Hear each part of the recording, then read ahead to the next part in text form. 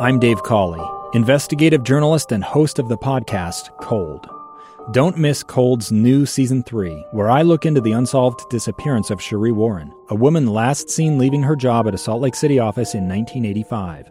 Police cast suspicion on Sheree's estranged husband and boyfriend, but never made any arrests or recovered Sheree's remains.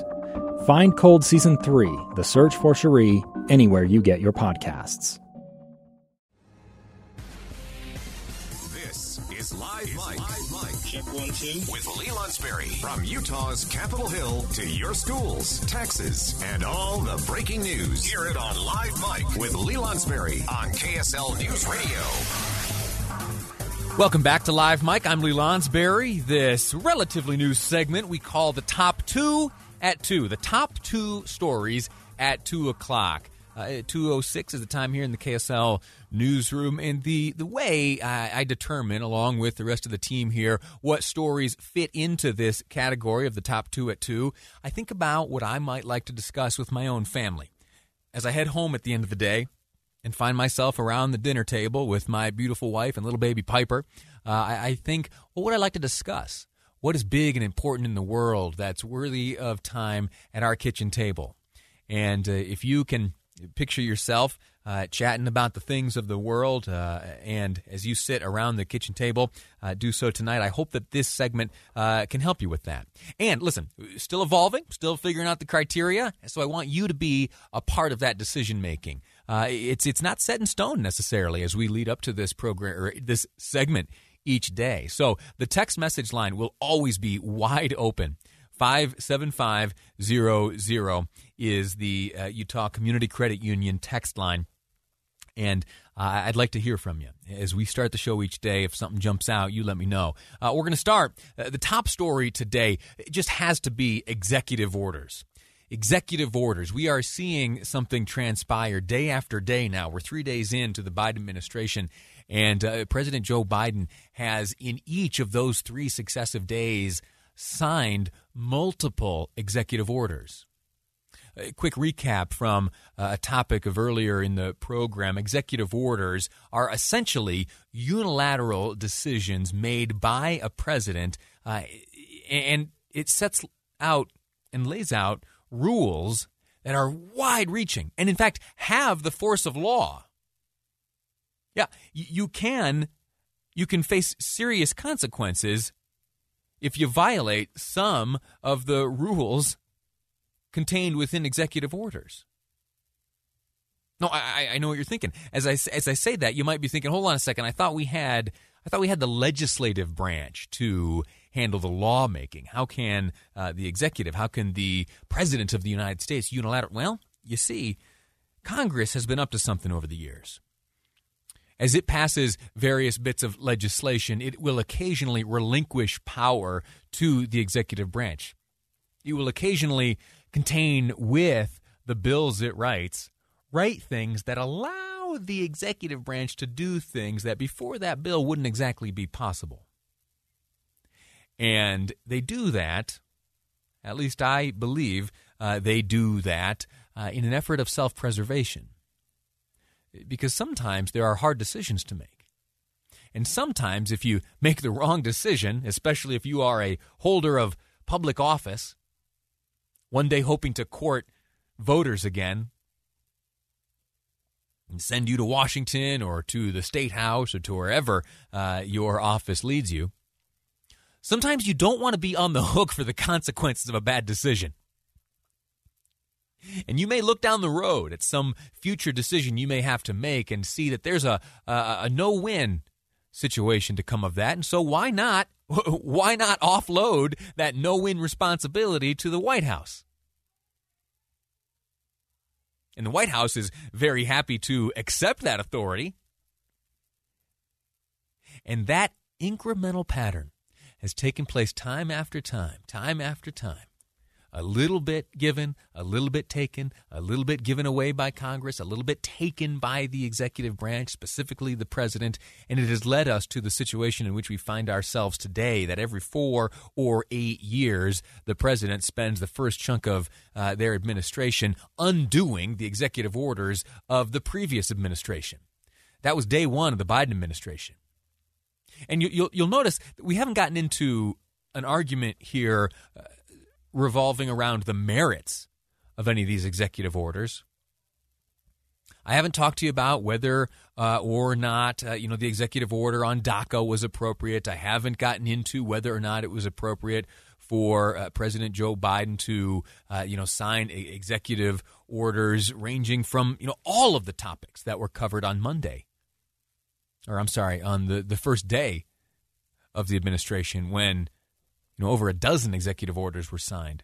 Most of them were aimed at undoing executive orders signed by the Trump administration.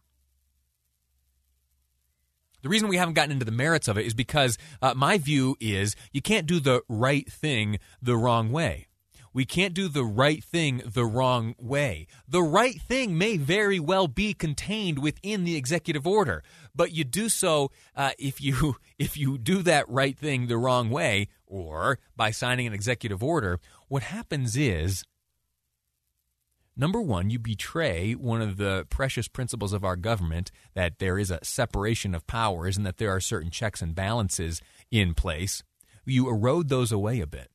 And the other point I'd make is that by allowing policy to change so swiftly, you eliminate certainty and predictability. And those are important features in the thriving and success of a community, of a city, of a county, of a state, of a business. If you don't know, from one day to the next, what the future holds or what the rules are governing either your area of business or the place where you live, how can you make business decisions? How can you organize a community? How can you legislate at, say, a local level reliably?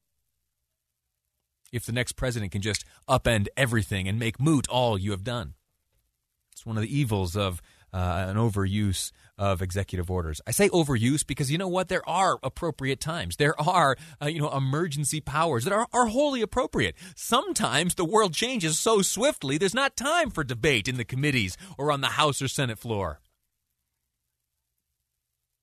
That doesn't mean that we should be seeing them in the high volume and numbers we've been seeing them thus far. President Joe Biden, his first 3 days, setting records. Second story of the top two at 2 is the impeachment. We have gotten a little bit closer to seeing what a timeline may look like for the impeachment.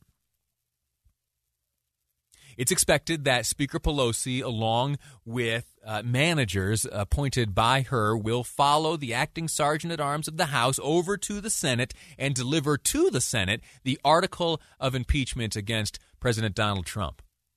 What happens at that moment is the official start of the Senate trial.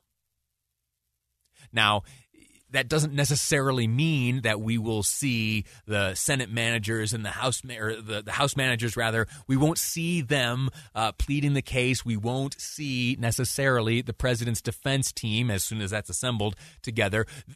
It doesn't kick off in that fashion immediately. In fact, it's been telegraphed by folks on both sides of this issue that early February may be a good and appropriate time to start. That accomplishes two goals. It allows President Trump to bring together his defense team, and it also allows the Biden administration to, in these first days of his time in office, to get through maybe a few extra Senate confirmations, fill a few more roles, and get his feet under him as he embarks on this chapter of American history.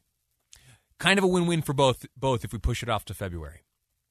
Now, that's, again, of course, setting aside the natural debate as to whether or not we should even see a Senate trial. But presuming there will be one, and it's looking like there will be, pushing it back to February seems to be a fine move for all involved. All right, quick break. When we return, interesting topic coming up next, and it has to do with those bonuses, those $1,500 bonuses for teachers across the state of Utah. What about substitute teachers? Should they get a bonus? We'll discuss that next on Live Mike. I'm Lee Lonsberry, and this is KSL News Radio. Two friends taking pictures of the rising full moon on a summer night. Two teenage kids doing what teenage kids do. When a stranger with a gun and a death wish changed everything. It was violent, it was senseless, and I will never understand it, I will never accept it. I'm Amy Donaldson, and unfortunately, we're all too familiar with stories about how violence shatters lives. But what we rarely see is how they are rebuilt. In a new podcast, The Letter, we relive tragedy, but only so we can hear the rest of the story. The struggle to reclaim lives, the realities of grief, and the possibilities of forgiveness. I believe in miracles. Sometimes I thought, there are no miracles. Yeah, there are, and this is a big one. Follow The Letter at theletterpodcast.com or wherever you get your podcasts.